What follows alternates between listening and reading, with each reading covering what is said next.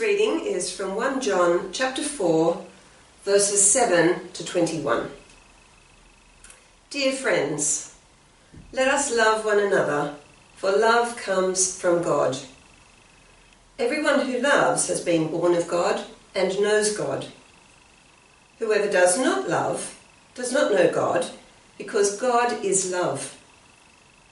This is how God showed his love among us.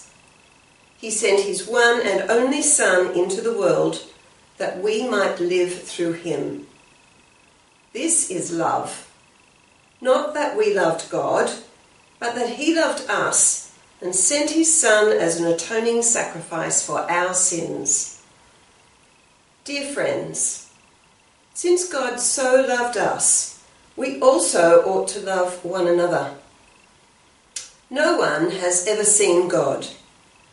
But if we love one another, God lives in us, and his love is made complete in us. We know that we live in him, and he in us, because he has given us of his Spirit. And we have seen and testify that the Father has sent his Son to be the Saviour of the world. If anyone acknowledges that Jesus is the Son of God, God lives in him, and he in God. And so we know and rely on the love God has for us. God is love. Whoever lives in love lives in God, and God in him. In this way, love is made complete among us, so that we will have confidence on the day of judgment, because in this world we are like him. There is no fear in love, but perfect love drives out fear, because fear has to do with punishment. The one who fears is not made perfect in love. We love because he first loved us. If anyone says, "I love God," yet hates his brother, he is a liar. For anyone who does not love his brother, whom he has seen, cannot love God, whom he has not seen. And he has given us this command: whoever loves God must also love his brother. Hi everyone, really a joy to be coming and sharing with you as we continue our series on the divine dance. We're thinking about the Trinity, and we're thinking about this idea that we see in 1 John 4, that God is love. 1 John 4 mentions it twice. God is love. I don't know if you've ever had a time when you've just been blown away by love. A few years ago, when I was working I had to raise support.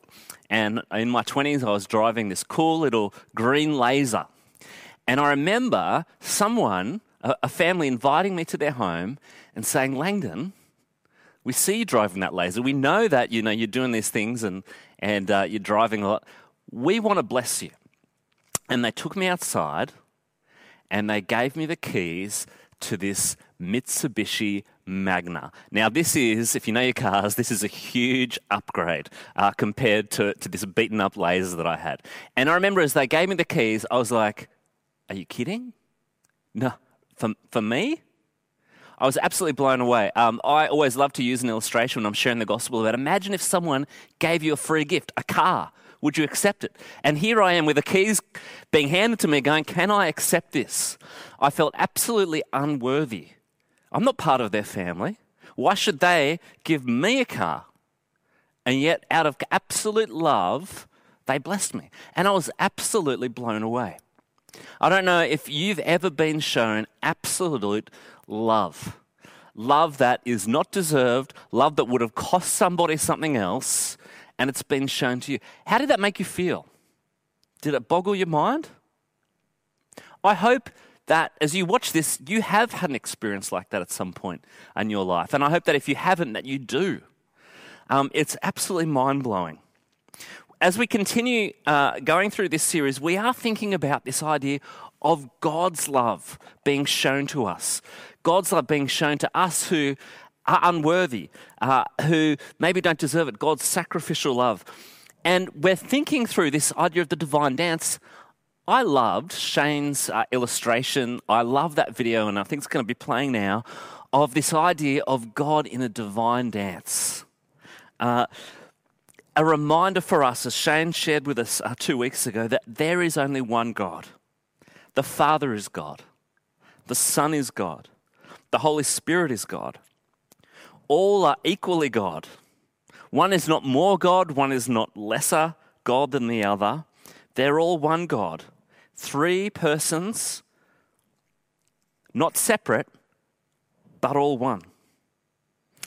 The other thing that is amazing about God is this concept called aseity. This is a word that I learnt recently, and it's just been blowing my mind as I ponder it.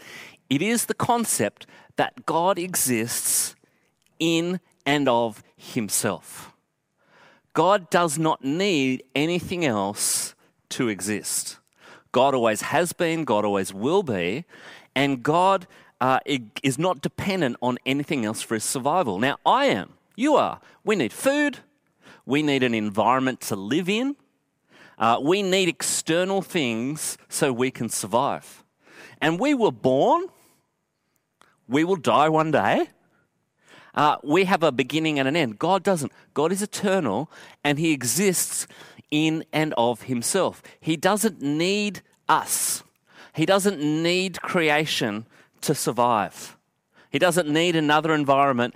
He just exists in and of himself. He doesn't need anything else.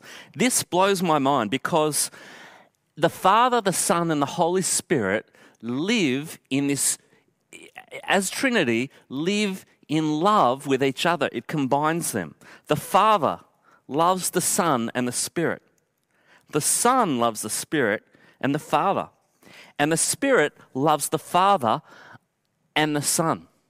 Now, thinking through the Trinity, and you might still be pondering Shane's message a couple of weeks ago, it's hard to understand. It's hard to get our head around. Millard Erickson, a theologian, says, "We do not hold the doctrine of the Trinity because it is self-evident or logically cogent. We hold it because God has revealed this is what it's like."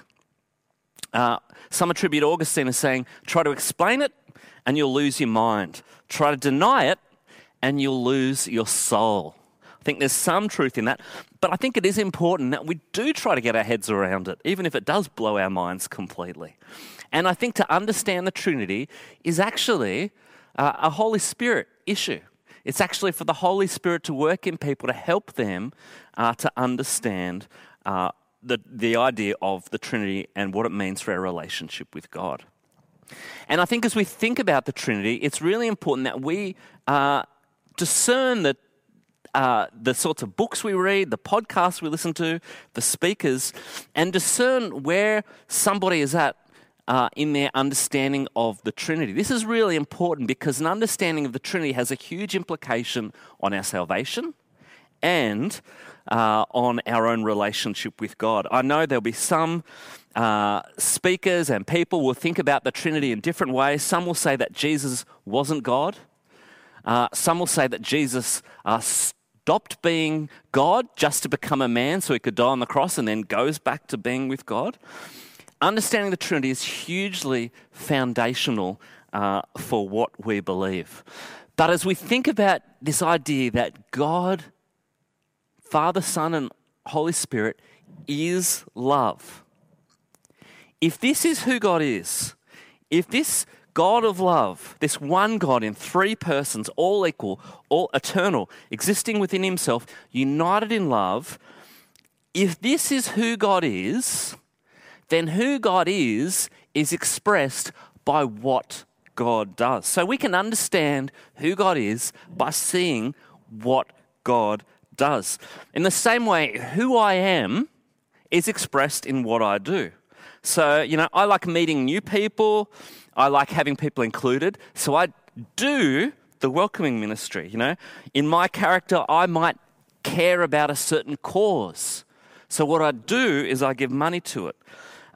If I value my health, if that's one of the values of my character, I won't eat so many salt and vinegar chips. Maybe I don't value my health. If I care about what I look like, then it'll be expressed in how I dress. I probably wouldn't wear double denim and things like that. If I'm an introvert, I need to spend time alone. So who I am is expressed in what I do, and it's the same with God. Character determines how we live. God expresses who he is by what he does. And so we're going to see that if God is love, he expresses it. Now, the one thing about God is God cannot fake it. If God has character, if God is love, he will express it. If God has character traits, he will express it. Humans can be different because humanity, we can fake it. We can be two-faced, we can lie, we can hide. A person can outwardly do good things but also do evil. We can go outside of our character if we think it's going to reach a certain ends. You know, God is not like that. Who God is expressed by what he does. God's actions cannot be separated from who he is.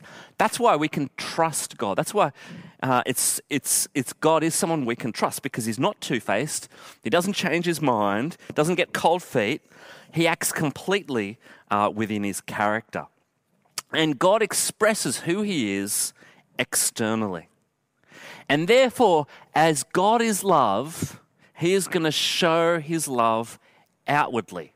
Even though God can exist within himself, within the Trinity, because God is love, he expresses it outwardly. He does it in creation, and he does it to us, humanity. I don't know why. I don't know why he needs to, but he does. It's the outflowing of who he is. So have a look at this from verse 9. This is how God showed his love amongst us. He sent his one and only Son into the world that we might live through him.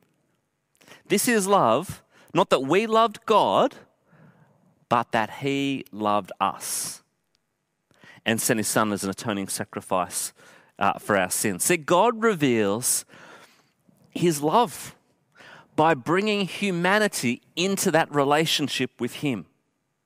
And he shows that by sending his Son Jesus outwardly. He shows that love outwardly by sending his Son, because he wants all of humanity to be part of his relationship.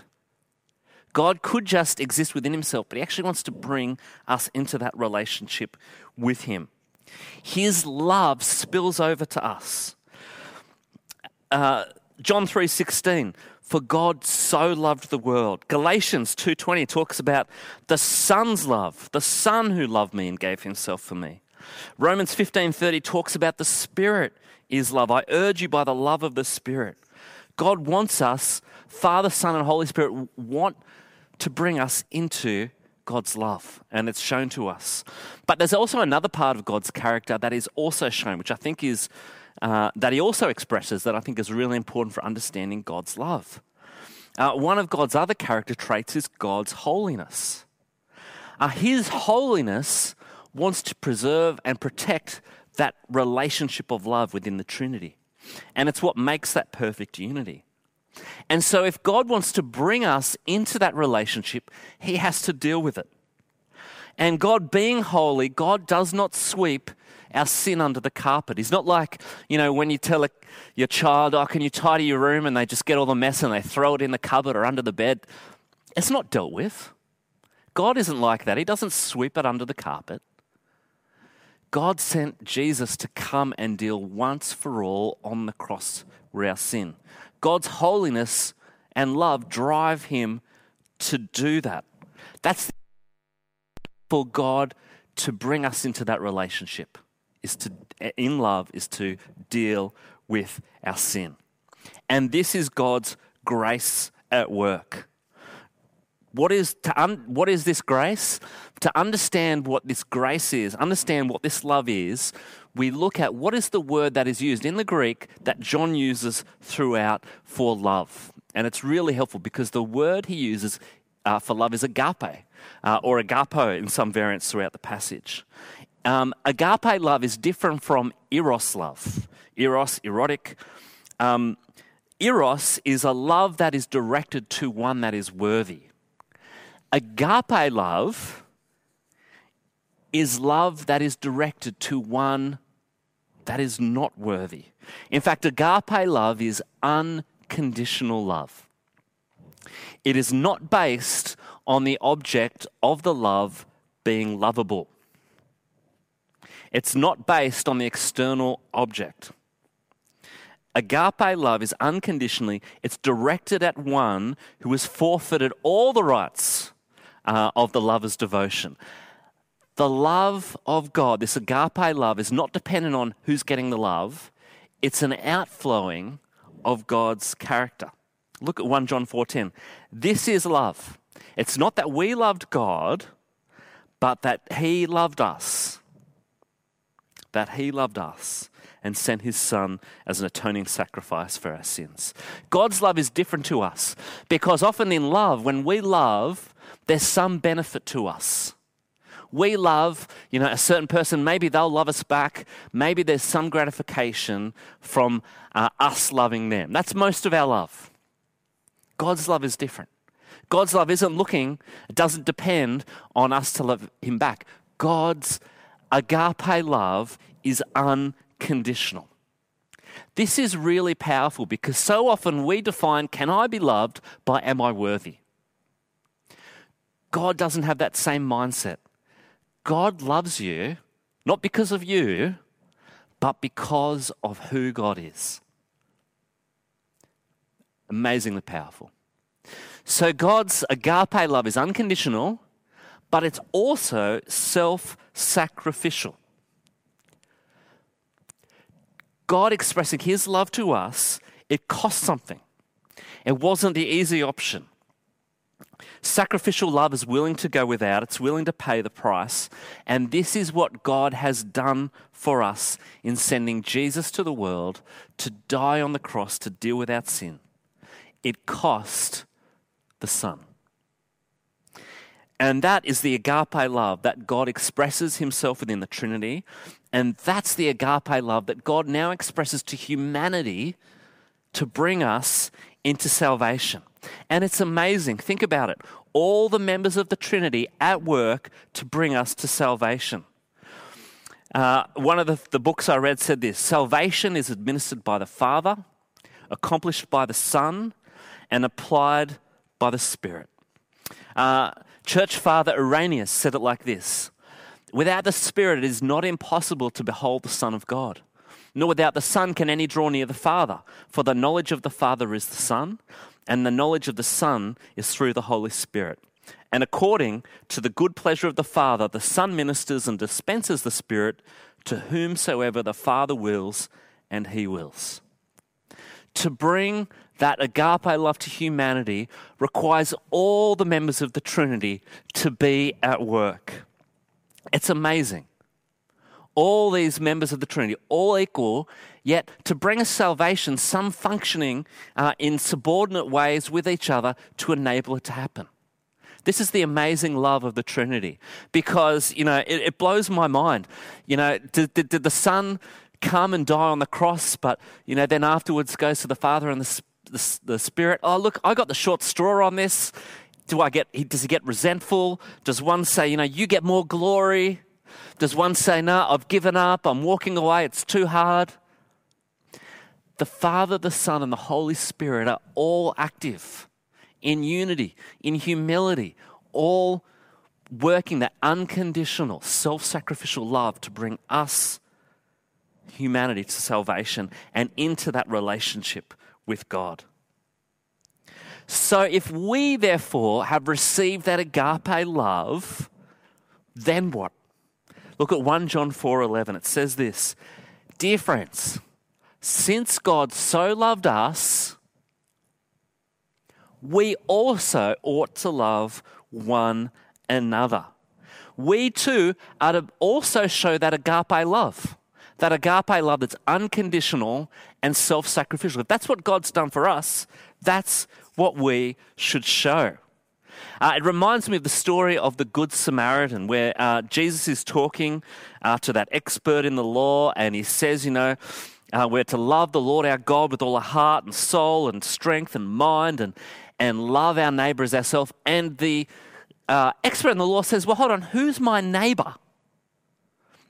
Who's the person I'm meant to love?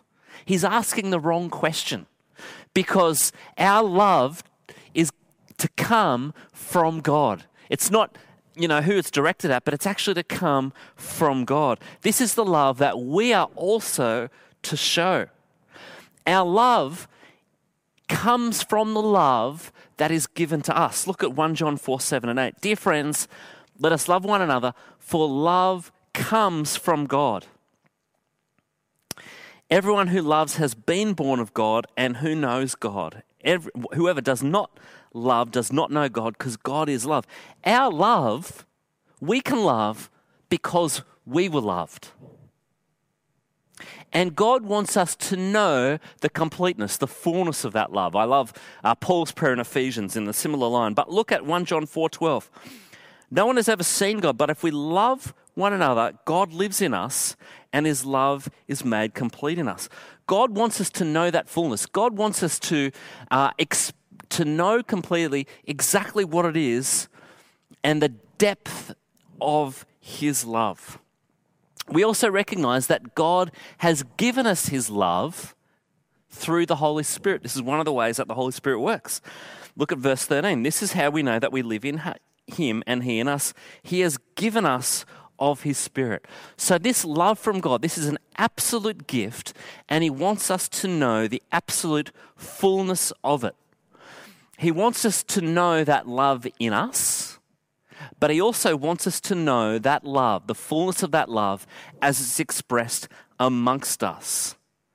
Look at verse 17. This is how love is made complete among us, so that we will have confidence on the day of judgment. In this world, we are like Jesus.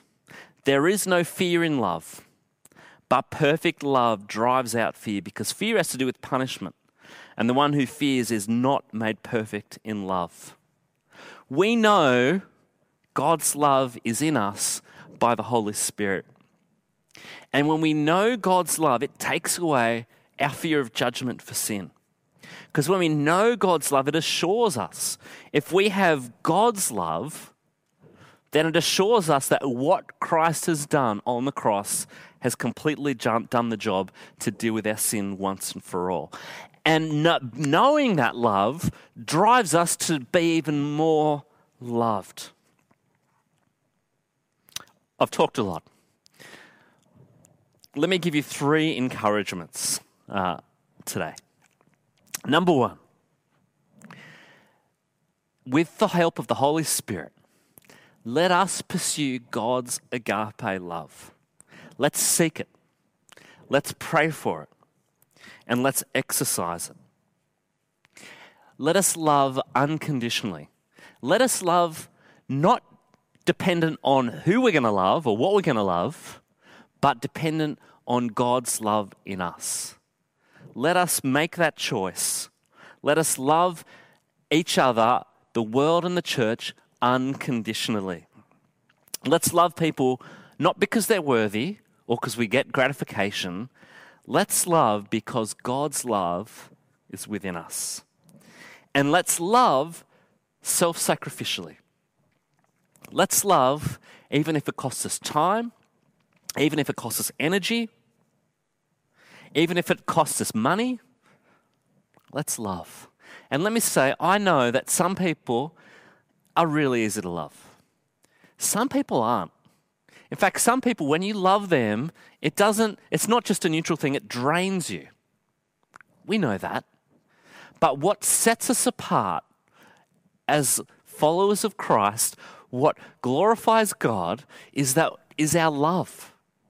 That we love people, that we persevere in love, that we draw strength from the love that God has given us by His Spirit to keep on loving others. Let us rely on God's Spirit to love others each and every day. That's number 1. But number 2, may this agape love, this unconditional self-sacrificial love, permeate our community. May our church community here know that we love each other. Can we do everything we can do to look out for each other, to support each other, even if it doesn't benefit us personally? Let us sacrifice our time, our money, our energy, so that we in our community here at Fig Tree may know love. Now, in some ways, one of the things that we're having conversations about now is how we respond to church as we get further polarised through being either vaxxed or people who aren't vaccinated. Now, culture is polarising in many ways.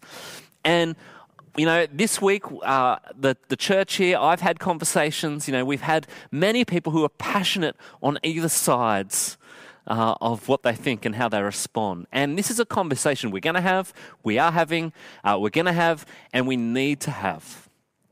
I want to encourage us as we think about these issues that are threatening, that can really divide us, that let love drive us. Let us love in ways that love each other through that process, that still love each other even if we disagree. I think this is one of the things that's crept into even church culture, is this idea of cancel culture. Honestly, cancel culture is from Satan.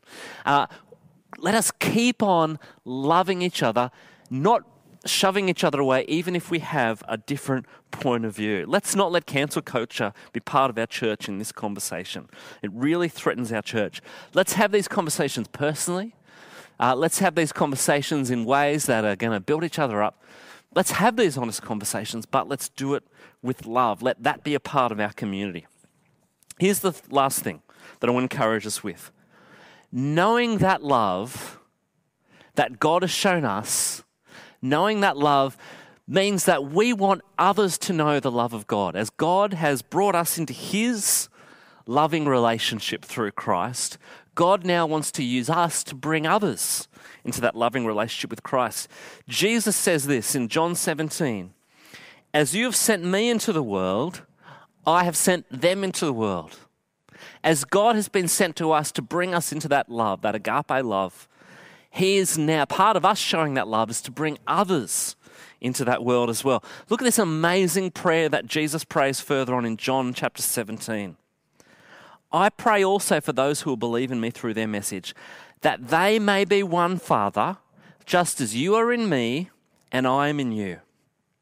May they be in us." So here's that idea of God bring us into his love relationship. "May they also be in us, that the world may believe that you have sent me. I've given them the glory you have given me, that they may be one as we are one. In them and you in me, so that they may be brought to complete unity." Listen to this.